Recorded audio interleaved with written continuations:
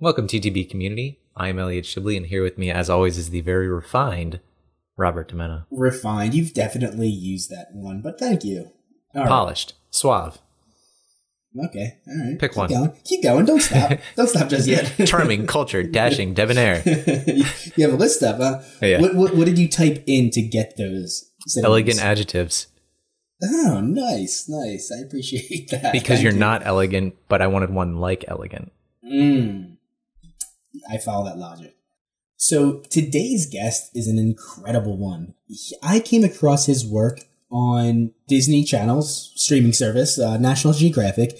He was the star of a show called Road Trip, where he traveled with his dad to countries lesser known for tourism, countries with bad reputations due to a history of warfare.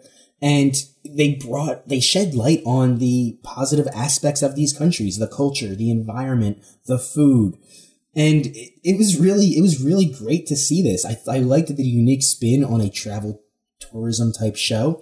Mac is awesome, super likable guy. His dad, really interesting history, was a reporter and suffered a really bad injury reporting in the Middle East, where the convoy he was with ran over an IED. So everything about, this show and Mac and his dad's history is really interesting.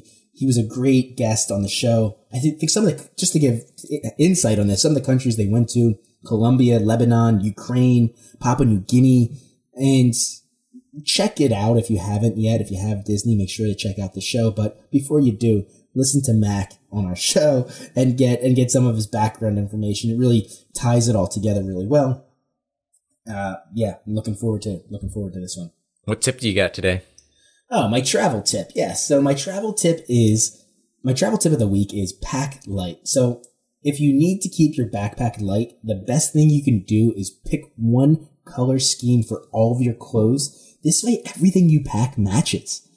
It just makes it so much easier. Just wear all red.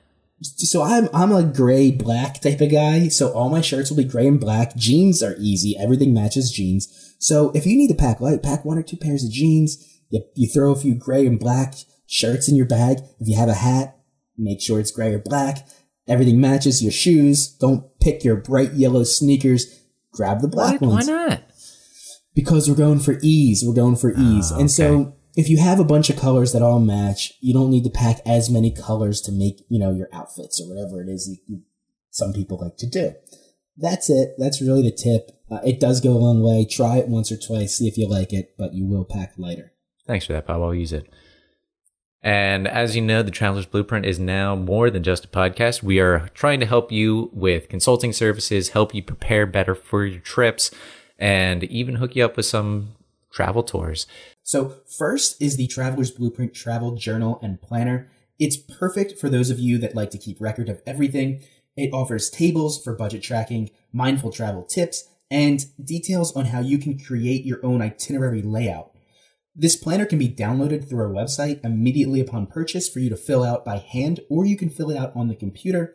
And it makes it just super easy to keep track of everything you need to plan the perfect trip, from confirmation numbers, general insight on the country you plan on traveling to, and then the back of it is just a bunch of pages for you to actually journal about your experience.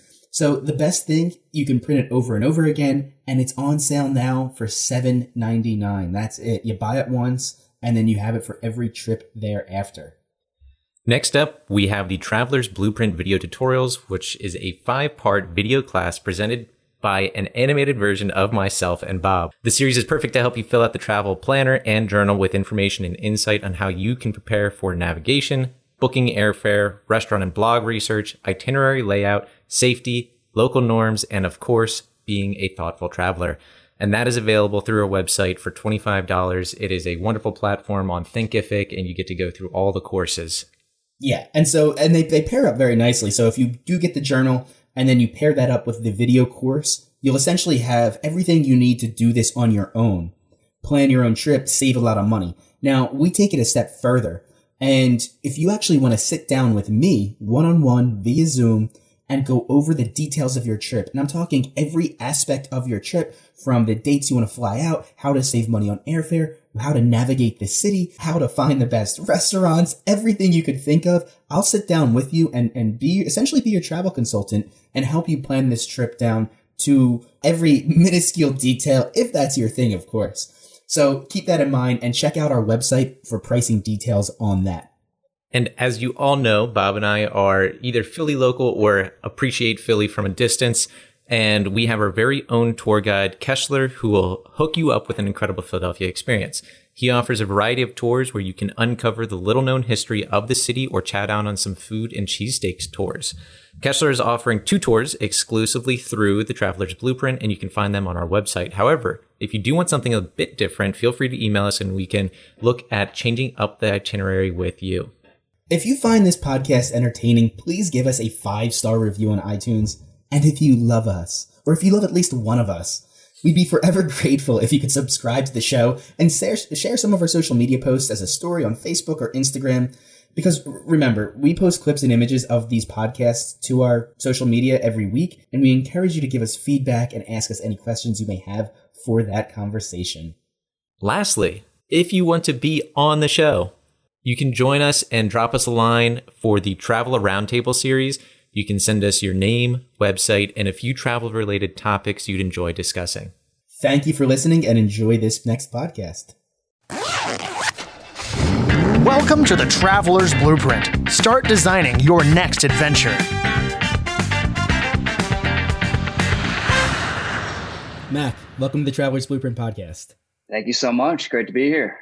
So I came across your work, whatever you want to call it, through Disney, National Geographic. The documentary, the docu-series, whatever you want to call it, or whatever it's supposed to be called. The docu-series works. Yeah, where you essentially traveled around to really interesting countries. And that's something that I really want to point out about your show, is that it's not the typical travel docu-series or travel show. It's not the Rick Steves. Exactly. And that's what enticed me to it. That's what drew me to it immediately. Once I clicked on it, checked the episodes, and saw Lebanon, Pakistan, Ethiopia, Papua New Guinea, and I was like, what is this? What travel show includes these destinations? And so I started watching and really, really enjoyed it. And that's really what we're going to discuss today. And I guess if you're listening to this and you have Disney and you have not watched it yet, I highly recommend it, obviously. It's called Rogue Trip. Correct. Yeah, Rogue Trip. Little play on words there. Yeah. Rogue like countries.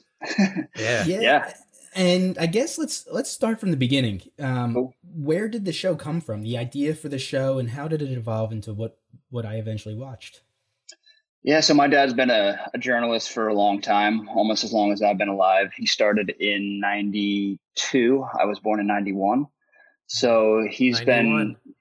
Yeah, there you go. Yeah. Best year ever. It is. That's my wife's born in 91 as well. So it is clearly the best year ever now. Clearly. Generational talents. Yeah. So yeah, he's been working for ABC News for a really long time.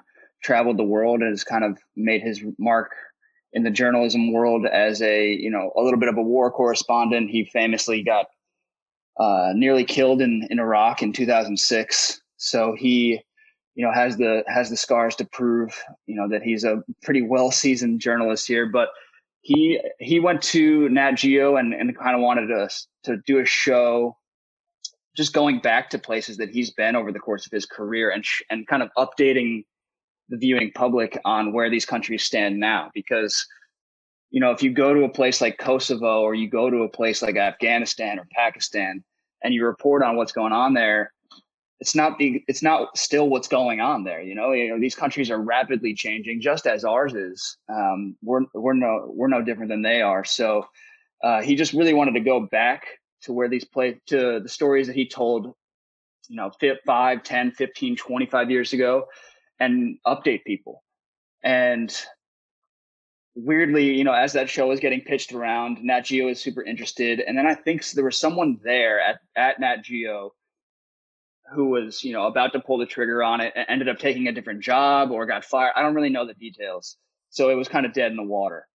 And then coincidentally, I was taking my dad out to lunch to tell him that I was moving to Sydney, Australia, about as far away as I could possibly move away from my parents. And on my way back from lunch in Manhattan, I was dropping him off at his office, and I ran into this woman who was my dad's producer for a really long time, who eventually became the executive producer of the show, Jean Marie Condon. And she, was talking all about how Disney Plus had just announced, and they were looking for original content. And why don't we make this show a father-son show to differentiate it from the other travel shows that were already out there, and to get some cool synergy between ABC, which is a Disney-owned news company, Nat Geo, which had just been acquired by Disney from Fox, and launch it as like this co-branded show on the brand new streaming platform, Disney Plus. So, it took a little while to get to the end product. Obviously, but there had to be a lot of details ironed out, like who is this kid? Why do we want to throw him on this new streaming streaming network? But yeah, man, it worked out. I mean, the fastest yes I've ever said to any phone call in my life. Yeah, right. Yeah, absolutely. And did you travel in the order of the episodes?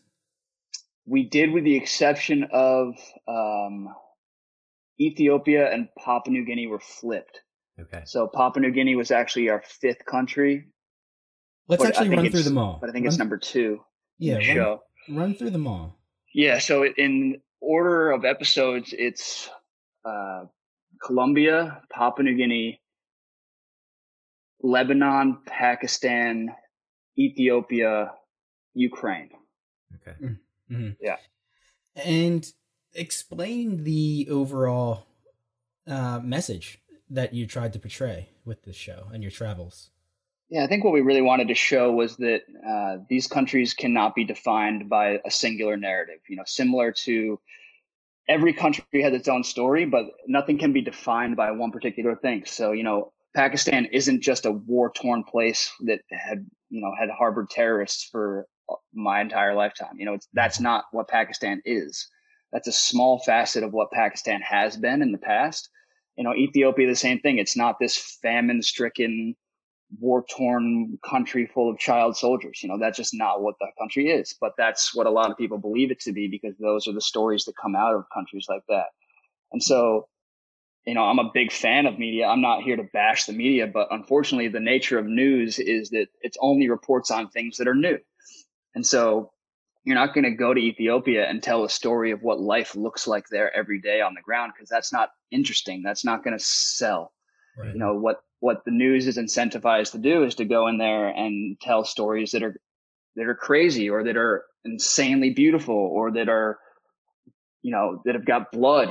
Blood and sex sells, and those things are what ends up, coming out in the news. So we wanted to go, and with my dad's expertise, and through the angle of, him being almost 60, me being almost 30, we had these 2 different age groups, and we appealed to vastly different audiences that hopefully both watch Disney Plus and seem to, and just tell these stories of these countries that often get painted in a negative light, and show them for what they actually are, which is complicated, sometimes beautiful, sometimes dangerous, sometimes scary, but most of the time full of incredible people, places, food, things, everything that the U.S. has too. So yeah, and I think that's really interesting. Bob and I have been talking about this quite a bit over the last year, and these seemingly unsafe countries and what the perception is. And we've talked with travelers from all over the world, and the general consensus is that the U.S. is sometimes just as unsafe as these perceived unsafe locations like Colombia, like Lebanon, like Pakistan. And in reality, there are segments of those countries, cities that are going to be dangerous. That's the same in the United States. Right. Totally. I mean, my dad always said it's not about where you go, it's how you act while you're there. Mm-hmm. So, you could go to the Bronx or the inner city Detroit where my dad grew up, or, just down the street from where I am in LA, you could find some real dangerous spots in what's supposed to be the most first world country out of all the first world countries, you know? Yeah. So it's really not about what the country is called or where in the world it is. It's entirely about where you go within that place, how you act, are you respectful? You know, do you know the customs, it's appropriate ways to act while you're there? It's a much more delicate thing than just, oh, if you go to Ethiopia, you're going to get kidnapped. If you go to Pakistan, all of a sudden you're going to be surrounded by terrorists. It's really not black and white. There's no country in the world that is black and white like that. Yeah, yeah. Do you remember the movie, the Hostel series, the movies that take place in Eastern Europe? They're all horror films. And for the longest time, like those came out when I was, you know, in my late teens, early 20s.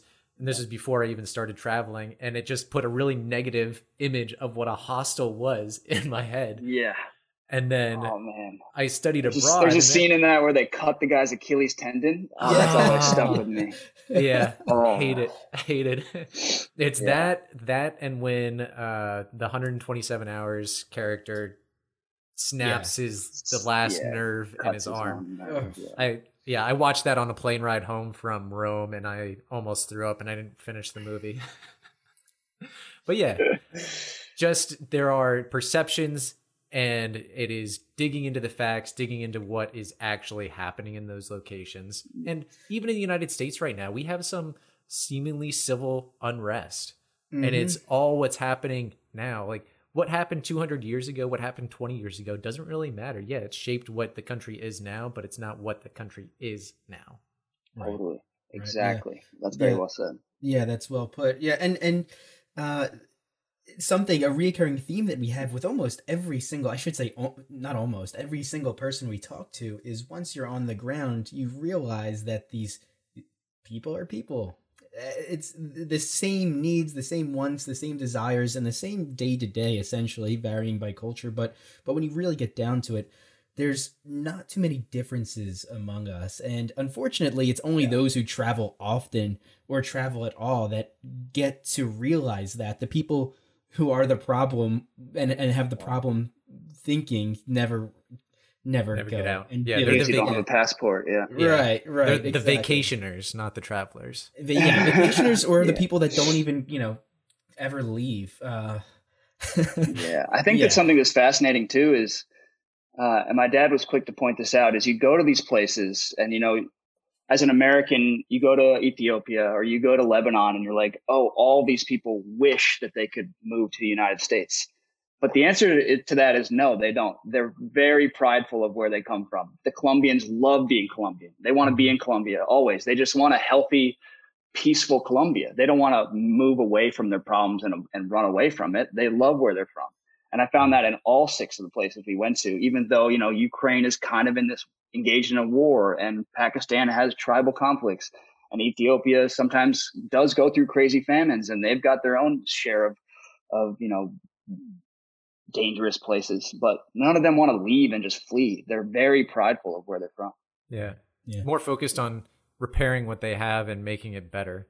Mm-hmm. Yeah, I think we have this sense of like everyone is fleeing these crazy countries and just wants to go to Europe and make that crazy voyage over the Mediterranean or go get on a plane immediately and become a refugee and come to the United States. And it's just not true. I mean, it happens all the time, but Americans are leaving and moving other places too. It's not just like this influx of people from these seemingly dangerous places to seemingly safe places. It's not how it works. Right. Well, the show did a great job it was very well rounded in that it covered history and culture, and you had individual stories.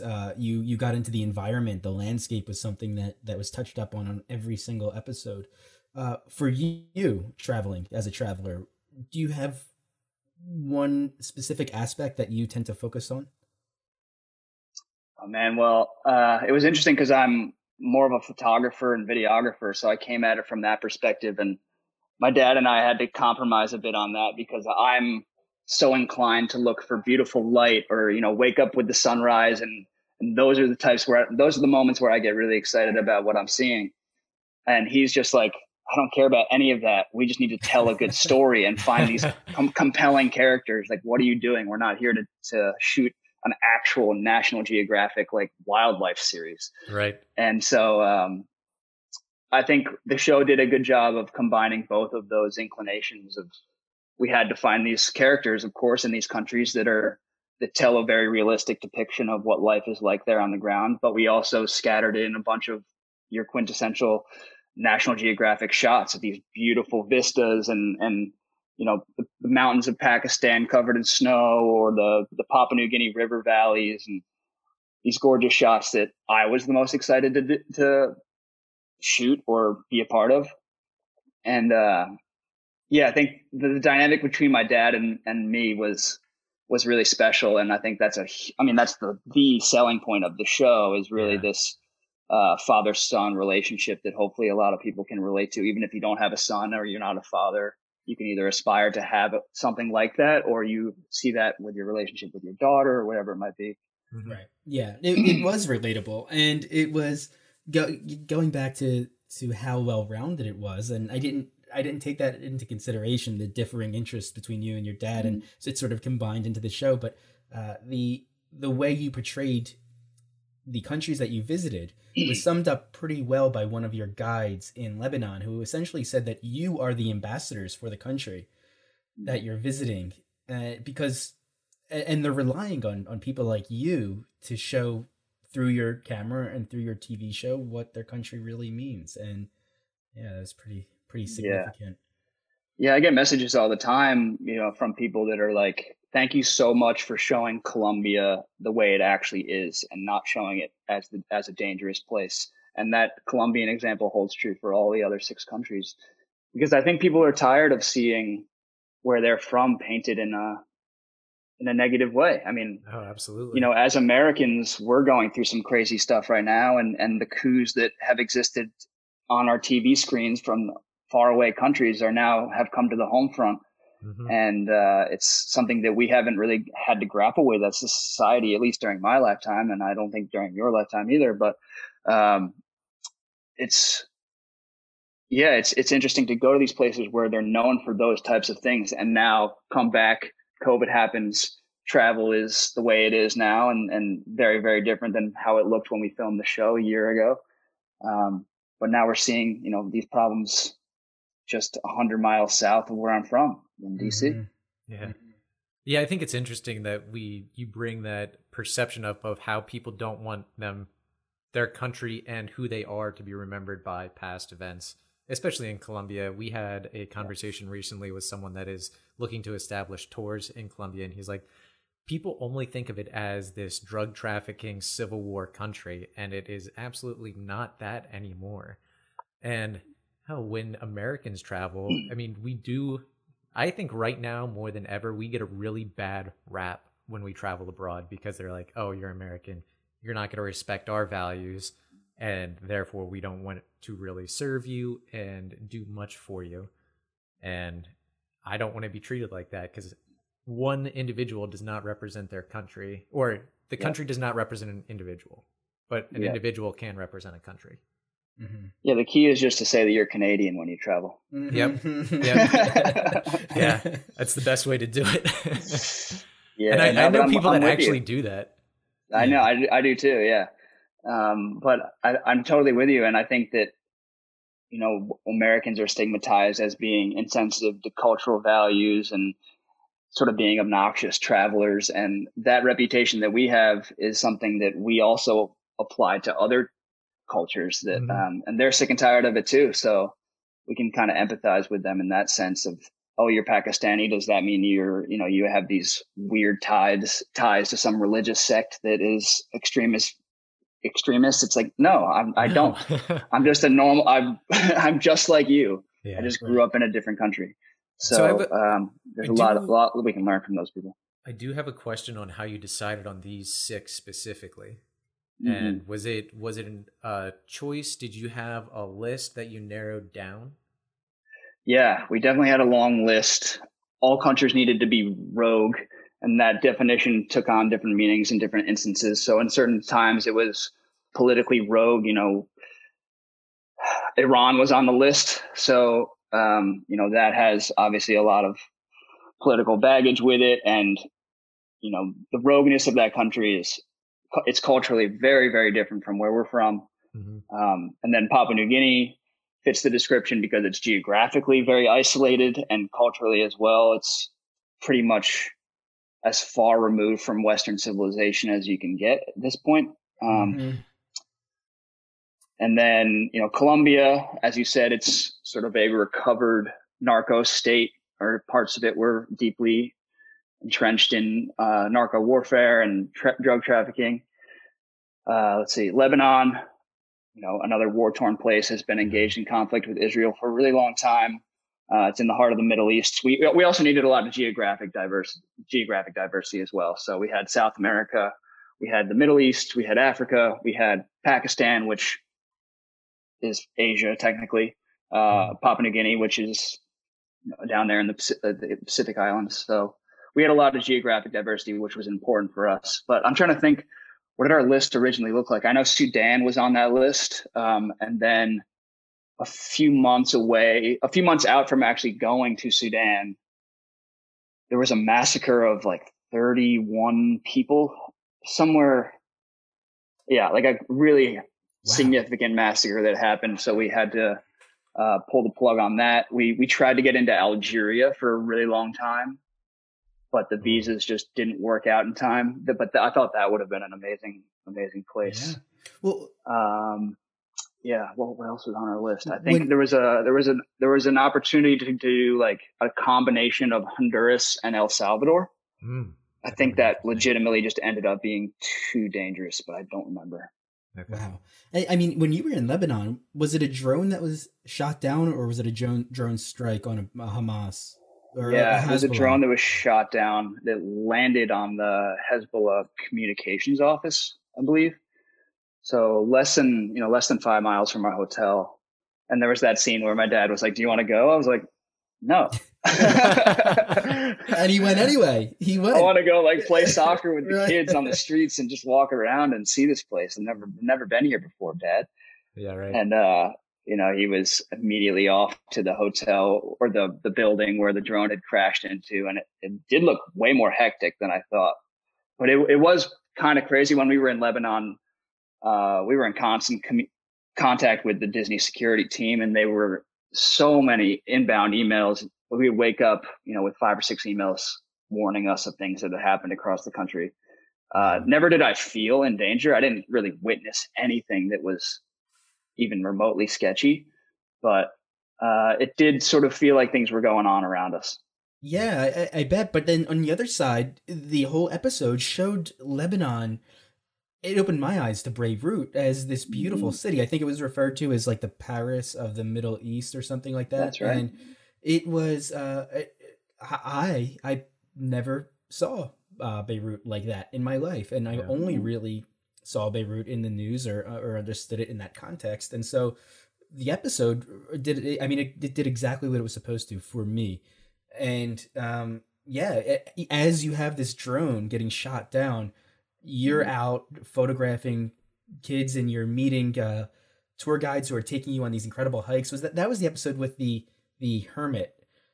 Yes. Right? Yeah. The adventure to find the hermit that we wouldn't come out of his little house, which is perfect for a hermit. It's like makes perfect sense. I know. I wanted him to come out so bad.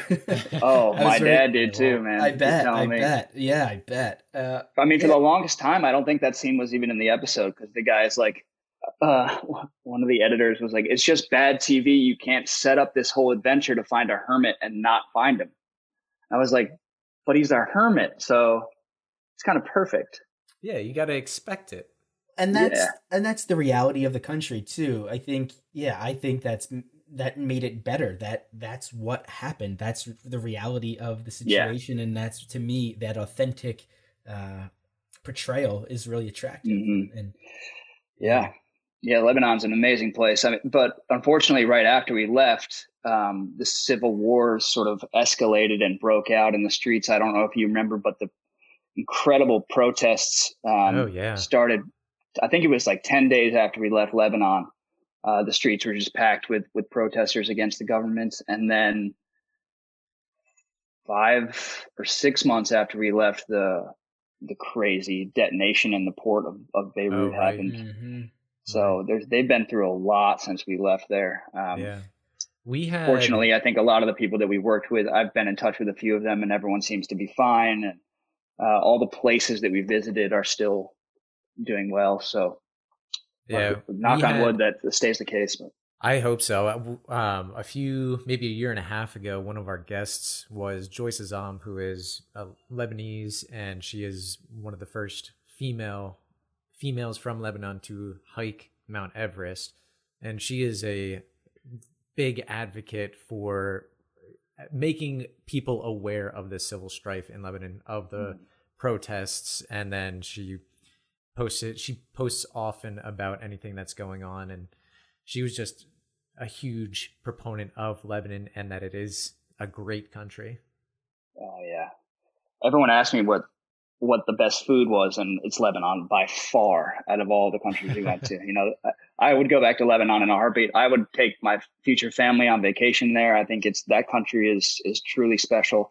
And I didn't know how diverse of a place it was in terms of, you know, its landscapes. I mean, you can ski and surf in the same day in Lebanon. I mean, I didn't know. Oh wow! I didn't know you could do anything like that. Yeah, that's pretty wild. And then Papua New Guinea. That country is, out of the list, the most foreign.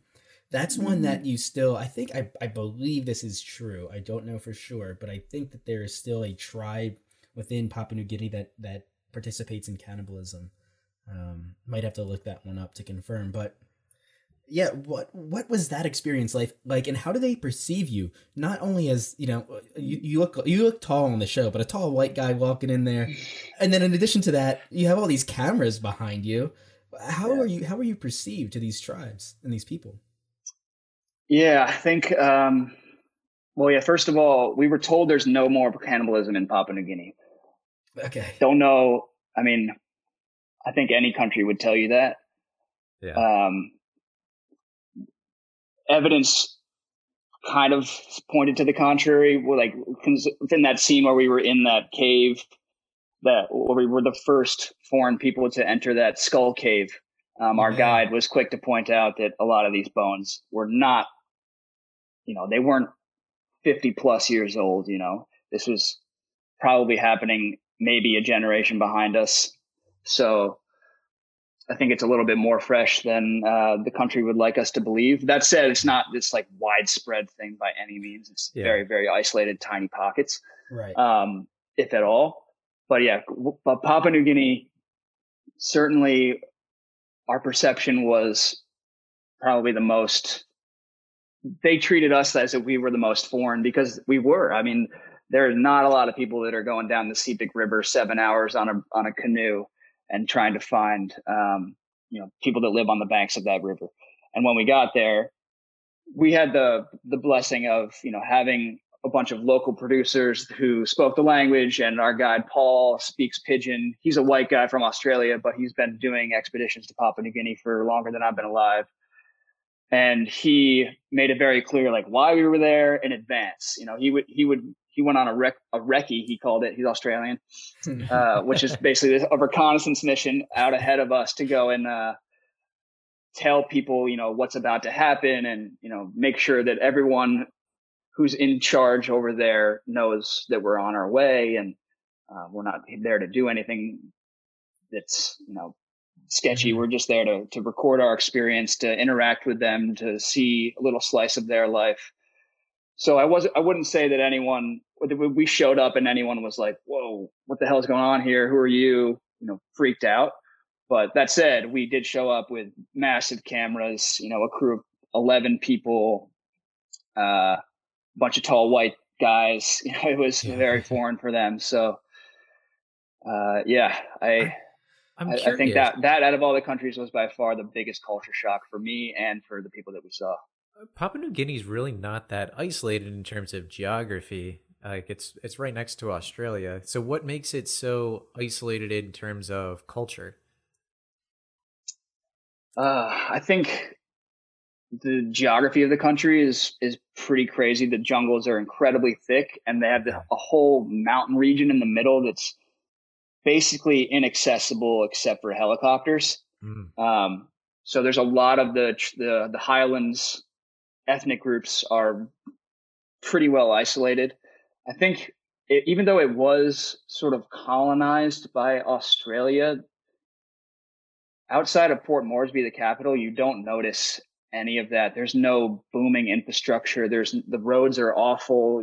I think just the topography of the country makes it a pretty hard place to really dive the Western civilization impact into the place. That's sort of my understanding of it too, and I also think that they're not the most welcoming, and probably rightly so, of Westerners. I'm sure they dealt with a horrible past just based on the rest of the and then right next door, colonialism, right?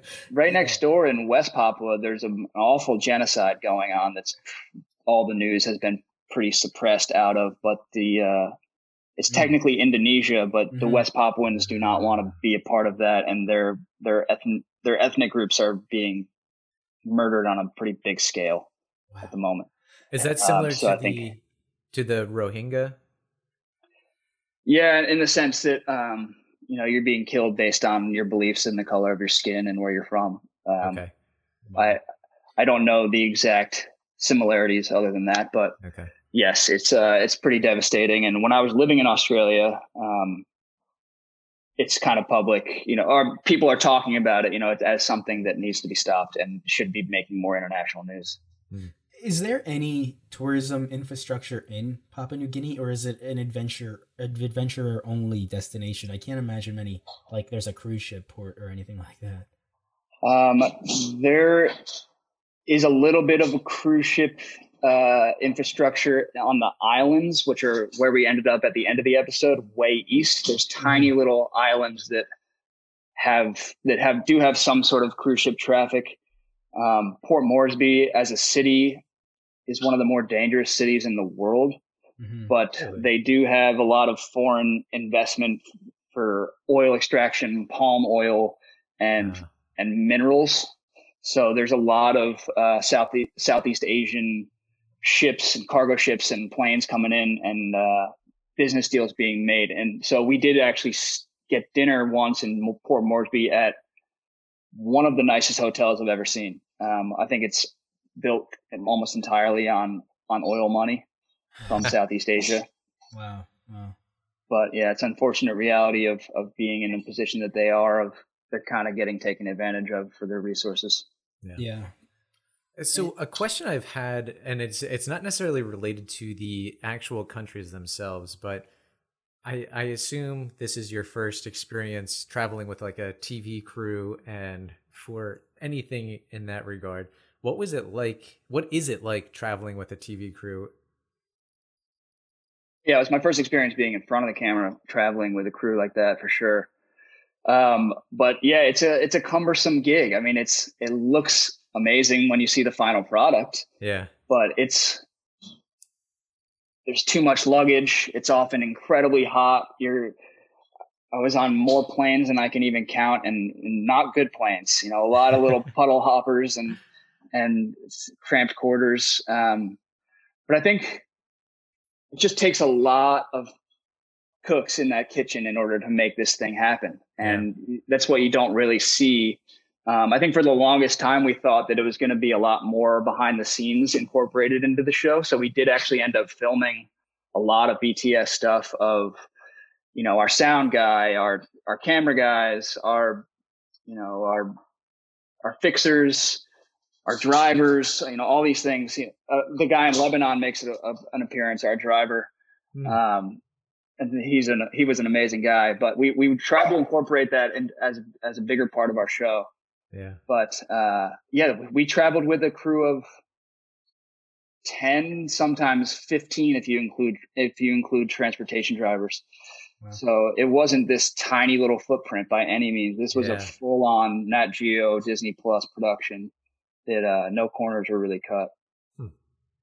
Yeah, pretty incredible. And another part of the show that really interested me, I thought was pretty incredible, was your time with a hyena in Ethiopia. And so, Yeah. as someone who's watched Nat Geo and Discovery my entire life, I'm well aware of what a hyena is capable of and their place in the wild. And they're frightening. They're scary animals. Just really, they're. I think they even said it in the show, and I actually already knew it. But they have like the hardest bite of any land animal or something like that. Yeah. You had one with its jaws next to your ear, right over your shoulder. And although there was the guy who you guys made pretty clear was essentially domesticating them in a way, there's still hyenas and you're still in Ethiopia. And there's really there's nothing stopping that hyena from eating you. So yes. What was that like? Can you just take me through that experience? Yeah. I think this was a rare situation where not doing any prior research really ended up helping me out, because I didn't know any of those things that you just mentioned when that thing was sitting on my shoulder, which I'm happy about, and I think made for a better scene. And my dad actually had no idea that thing was going to jump onto his back. At that point, I had already seen it happen to my dad, but he was first. And and it jumped up on his back and started eating, the camel meat right off a stick in front of him. And he was visibly shaken. I think it comes across in the show a little bit, but in person it was a little bit more dramatic. But yeah, all of a sudden, and it's heavy, and its breath is warm and smelly right in front of your face. And it was a full grown wild animal that I did not expect to have an encounter like that with, but it made for some cool shots. It was actually a pretty incredible play. Pretty incredible experience. Can you refresh my memory? Are these the hyenas that have essentially become not necessarily fully domesticated, but they have a relationship with the village where they give them bones that they've cut off the meat from, and the hyenas will take the bones away, eat them themselves, and then it's in the holy city of Harar, which is one of the most holy cities in Islam. And I guess the guy that we interacted with that showed us the hyenas, his dad started this tradition where they would start feeding the hyenas outside of the city walls, because were starting to have problems where the hyenas were coming through holes in the wall and would take out children. So to prevent that, he started this system of feeding them camel meat every night outside of the city walls, and his son has inherited that business, and now it's part of one of the major attractions in that city for tourists. I think. I mean, we saw a few locals, but I think it's mostly a business that's sustained on tourism. Okay. But they're not. I wouldn't say domesticated is probably the wrong word. These things hunt all day and most of the night, but they get a little, extra bonus treat from this guy most nights of the week. That's incredible. That reason is something that you're seeing become more prominent in Africa as human beings sprawl and take over more of the landscape. There's a frontline war going on with the wildlife. And I was reading a National Geographic article about, was it Tanzania or Zambia or somewhere, where chimpanzees now, angry chimpanzees, are coming in and stealing toddlers in the middle of the night, or they're stealing them as their moms are picking crops. And a chimpanzee and a primate with that level of intelligence and that level of strength and anger is not something you want to go to war with. But there are and that's about that. Yeah, and that's just another example of that. That's really interesting to me. I didn't realize that was the reason. That and something else that I took from that was how it sort of resembled the domestication of the dog. From what I've read about the domestication of the dog, that essentially was ancient man was providing the wolves with leftover meat, and the wolves would provide a sense of security and through barking or whatever it may be, and they formed a relationship that way. And now we have Chihuahuas and pugs. Yeah. And so, but I get designer dogs. They provide no protection. Right. Yeah. Wow. Huh. So you mentioned that Lebanon was the place that had your favorite food, but I think Ethiopia for me, granted I haven't been to the other 5, but Ethiopia, the injera is one of my favorite pieces of food ever, especially with the traditional Ethiopian cuisine. It just is so, that spongy texture soaking up all those liquids is just delicious. There's nothing like it anywhere else in the world that I've seen. Yeah. Oh, it's made from teff, which is like a flour equivalent kind of that you can find almost nowhere else. Yeah. But yeah, I would say Ethiopian food is incredible. When you eat it every single day for 2.5 weeks, and it's mostly the same exact dish, which is, and for me, it was mostly injera with the chickpea dish. I got a little bit tired of it, but it is an incredible cuisine. It was actually one of those things where I was telling my dad, if you eat Cuban food in Cuba, it's not nearly as good as the Cuban food you get in Miami.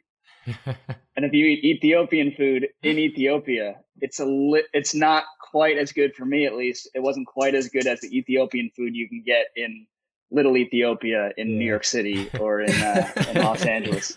So on that train of thought, is fried chicken better outside the States? I don't know. I think Or a hamburger. America has frying food down pretty. Yeah. I think if you go to New Orleans, you'll probably get the best fried chicken you've ever had. Yeah. Nashville is supposed to. That's Nashville. A staple sandwich, right? Yeah. Huh. Bob, we did have a burger in Peru, and I will say it was not as good as a burger in the United States. But it was alpaca. It was alpaca burger. So it was a little drier. That's a curveball. It was a drier meat. Yeah. It was. We petted them one day, and then the next day we ate one. But I want to get a little deeper now. So you obviously met and experienced cultures that are so far removed from essentially everything you grew up knowing about the world. Now that you have those experiences, what did you learn about yourself? And I guess has your philosophy on the world changed in any way? Yeah, I think sometimes we try to glorify travel as like, the more you travel, the more you learn about yourself. And I think there is an element to that, but I don't think, I'm no closer than you guys are or the person listening to this to knowing who I am, or knowing what my core beliefs, I think. I mean, I'd like to think I am. And my dad would tell me, you don't know anything. And he would say he doesn't know anything. And I think that, you're smart to believe that the more you travel, the less you're confident about your own knowledge. That's how I felt in my experience. As the more countries I go to, the more I realize I really know nothing about how this world works. And that's an important thing to keep reminding yourself of. And I think for me, that's one of the major values of travel is, I don't like to be comfortable very often. So I traveling to these places is important for me because it throws me completely out of that zone of sitting on the couch, watching maybe another travel show and just being like, oh, this is comfortable.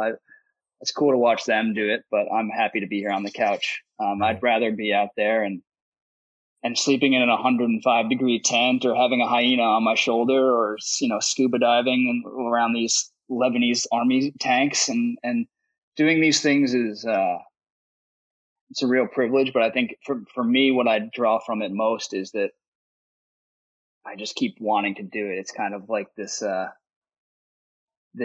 endorphin hit every time that I'm. So Mac, I think one of the things that I wanted to ask is your relationship with your dad. I know you talked about your growth as a person is kind of like that you want to continue to travel, but what was it like traveling with your dad for that amount of time? I imagine that you've taken family trips before, but nothing to this extent. Yeah. Family vacations are very, very different from what this looked like. This was for the first time my dad and I are colleagues. We've never had a relationship like that, so it takes on a different form where we both have to kind of be professional while also, being fun and having our normal relationship, because that's what we wanted to come across on camera. We didn't want to, make something up that wasn't real. So we were just our normal selves, but we also had this, mutual respect for what each of us brought to the show. So I finally got to see my dad work. I've seen the final product on TV ever since I was a little kid.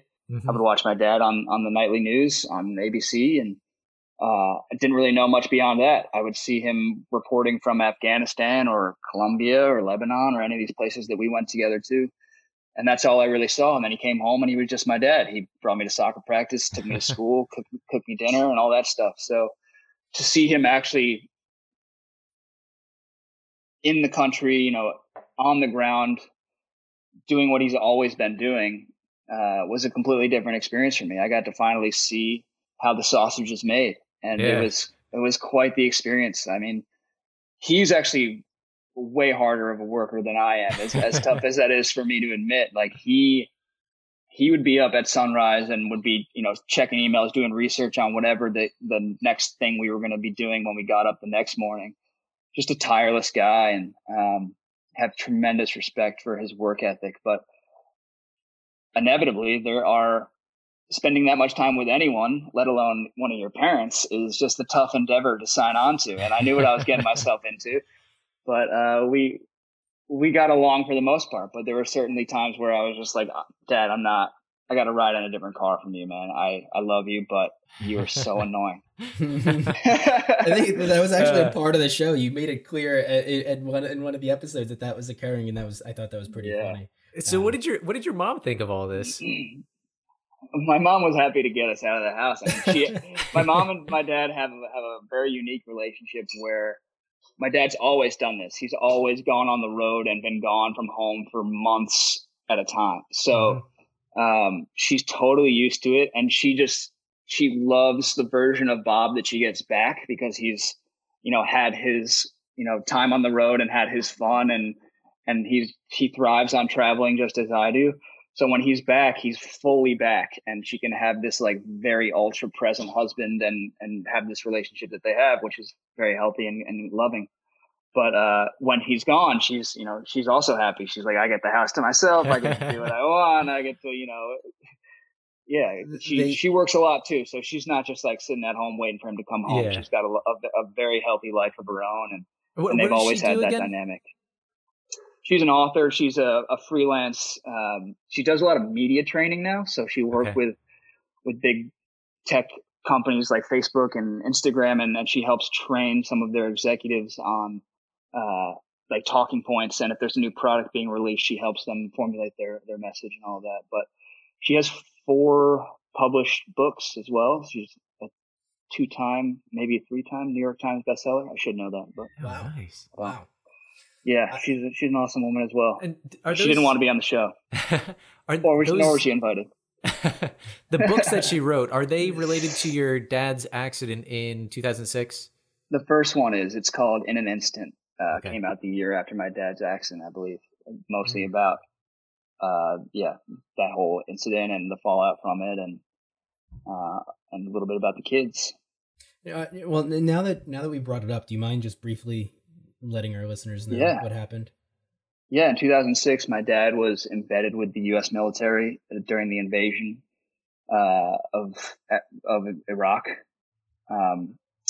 and he was accidentally put in a car that was too close to the front of this convoy as they were going through a town, and someone called a cell phone that was buried under a pile of rocks and detonated an explosive device that it blew up and hit my dad, and he was in a coma for 36 days. Amazing military men and women saved his life. You know, they rushed him to a hospital in Iraq, and then he was immediately helivac to Germany, and then eventually ended up in Bethesda, Maryland at the Naval Hospital. And yes, his life was, he nearly died. 36 days in a coma, had half of his skull removed to let the brain expand without causing severe brain damage. Wow. He still lives with a traumatic brain injury, but as you can tell from the show, he's pretty damn good. He's about 99.8% of what my dad used to be, which is 99.8% more than I expected. So, we're a very lucky family, and you know, he's an incredible guy, and he's still able to do what he loves to do and has always loved to do. So couldn't be any happier. And then to get this opportunity in a weird way, that accident, had it not happened, this show probably would never have happened, because he was at the time the co-anchor of ABC World News Tonight. And I don't see any reason why that still wouldn't be the case. And if that were to be the case, he wouldn't have time to travel the world with his son for 6 months. So Yeah. There's a lot of silver linings that we can find in the accident. And I think a big one is also that he's been able to start a foundation and raise money for veterans, for U.S. war veterans and their caretakers and families. They've raised over $20 million. So Wow. it's been a journey, but my dad's here. He's healthy. He's my dad. And that's really what matters. Yeah. And it doesn't seem like for some people going through an accident like that might deter you from traveling to another country. And that does not seem to be the case. In fact, it seems to be the opposite. Gave him more determination. Yeah. Yeah. You asked me earlier what the theme of the show was. And I think what I said is true, but also a sub theme of the show was definitely that, you shouldn't let isolated incidents of danger impact how you live your life. My dad, the last thing he wanted his children to take from that accident was to never leave home. Don't go into any uncomfortable situations because the worst might happen. He wanted the opposite to be the case. Push yourself out of your comfort zone, go to places that you might not necessarily think are the safest, because those experiences are the ones that really matter and they make you into a better person. He just got super, super unlucky. That's basically what it comes down to. If journalists have been covering wars since wars have started, and, very, very, very few of them find themselves in trouble, especially to the degree that my dad did. So it's not about, like I said before, it's not about where you go. It's what happens. It's how you act while you're there. And unfortunately, my dad was in a situation where, out of his control, but he was in a part of the convoy that he wasn't supposed to be in, accidentally. It was just a mistake. And, the accident happened. So something that I found interesting, that I picked up on, obviously your dad, as you just mentioned, was a war correspondent for a significant amount of time in his life. Mm-hmm. You, on the other hand, as part of the show, didn't appear to go in an opposite direction, whereas his interest is in the people and maybe the conflict. You've photographed some of the most beautiful moments of your trip, whether it was the children playing or the landscape, the sunset, or the mountain ranges. And in preparation for this show, I watched, my wife watched a few of the episodes, and I showed her some of your pictures, and she loved your photographs. She wanted me to tell you that she thinks you're very talented. Thank you. You do a great way of showing happy moments, or just the authentic, the candid of humanity. And so, is that something? It appears that you didn't get any of the interest in wanting to record conflict, but you're more interested in recording happy and candid. Is that true? I think there's a moment at the Lebanon episode where that switch kind of flipped for me. We were at the rally there, which was a hectic environment to be in, but it did have this incredible magnetic pull on me where I was like, these are situations that I really enjoy being in. There's thousands of people there. None of them are speaking my language. They're holding up flags that I have no idea what they mean. And it was pretty intoxicating for me. And I think the show, maybe since it's on Disney Plus, didn't fully address, how much that I desired to do things similar to my dad. But I think that was definitely one of the main takeaways from this experience for me was, I love beautiful things, but I'd kind of rather be in places that are maybe not the most beautiful, that I can document a different side to them. But I think being in conflict zones is something that I plan on doing more of. Interesting. And I that wasn't initially the case, certainly when this show started. I think in Colombia and in Ethiopia, which were the first two countries that we actually went to, I was a little bit more reserved about that. But Lebanon, something switched where I was like, this is more important to me than showing a sunset over a mountain range. I'd rather be telling real stories about real people, about real things that are happening to them. And the journalism bug has been fully caught. Oh, wow. Be careful of the metaphors you use. We still have the Yeah. pandemic. Yeah. That's true. That's true. And so is there talk for a season 2, or are you like, what are future plans as it relates to travel? Yeah, I mean, get the vaccine on day one. Yeah. I'm allowed to. Unfortunately, I'm pretty low on that list as a Right. Yeah, 29-year-old all three of us. healthy guy. Yeah. Get back to travel as soon as possible. I in terms of season 2, it's a tough time to greenlight a second season of a travel show, considering, even if we were to be able to go to these places, the budget would have to be probably doubled because we'd have to sit in hotels for 2 weeks in order to quarantine on either end of the travel. So 2 weeks in Ethiopia and then 2 weeks when you come back to the United States. Just have to be a lot of extra hotel nights planned into that budget. So we haven't heard much on that front. We're still optimistic, but I actually do plan on going to back to Pakistan this June to go to K2 with the guide that we went to Pakistan with, Naveed, who is a ex-US Marine and Pakistani American guy.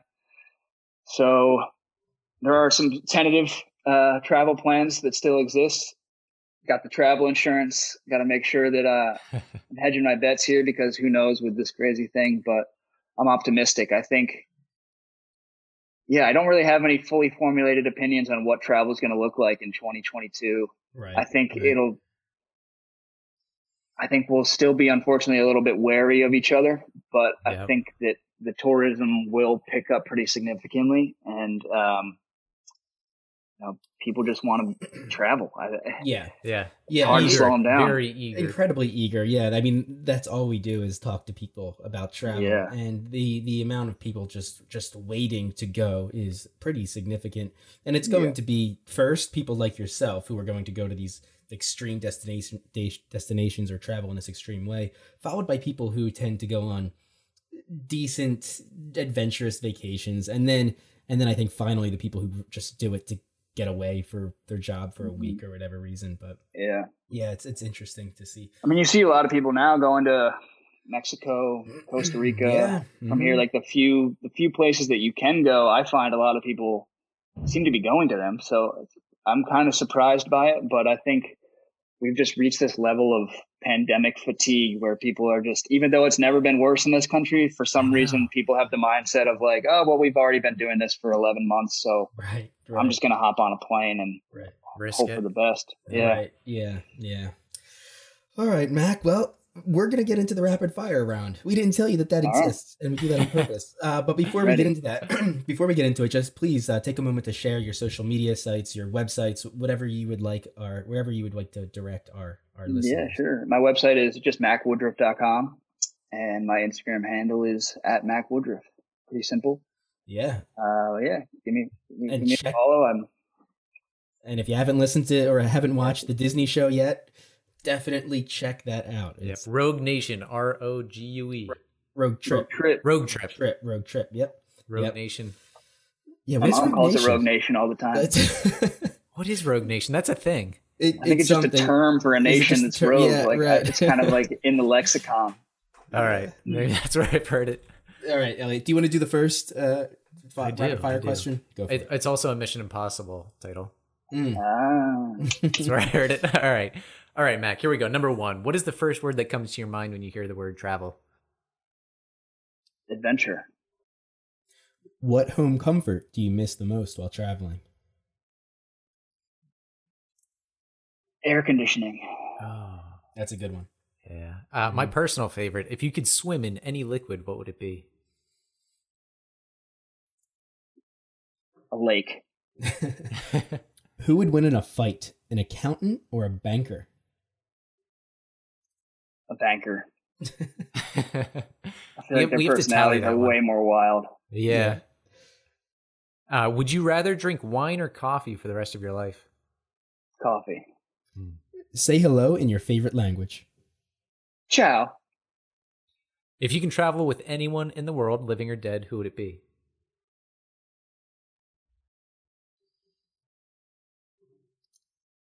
Oh, man. Does rapid fire mean I have to answer this like within 5 seconds? We're not holding you accountable to No. any specific rules. No, take your time. It's a very hard question if you want to take time to answer. Right, exactly, because you don't want to miss someone that you know. Yeah. It's I mean, a tough one. We've asked this probably 20 times now, and I still don't have my answer. I think I have mine. Yeah. There's a few. Yeah. Well, that's the hard part, is picking the one that you Right. want. Right. LeBron James. All right. Ooh, interesting. Who asked that? Was it me or you, Elliot? That was me. Okay. What is one item remaining on your bucket list? Like a travel destination? Anything. It could be an activity, an adventure, a goal. I'm dying to go scuba diving with orcas in the Norwegian fjords. I've actually done a little bit of research, and those trips do exist. So I'm hoping That's to very make specific. That sounds like an awesome trip. Yeah, I want to scuba dive with whale sharks and to the Falklands. That's I want to do that too. All right. If you could pick an actor to play you in a movie, who would you choose?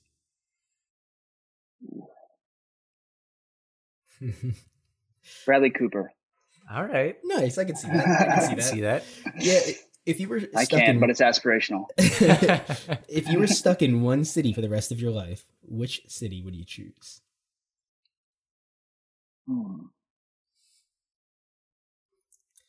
This is awesome. Sydney, probably. Okay. That's a good. Yeah, how long did you live there? About a year and a half. Okay. I just moved back in July. Okay. If you owned a yacht, what would you name it?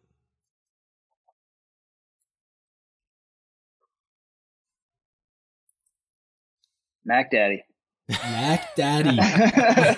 Sailing the world in Mac Daddy. Okay, this is the last question. Mac Daddy, I guess.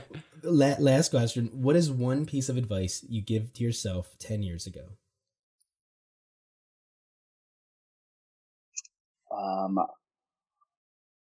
I think it would be that there are a million jobs in this world that you can do.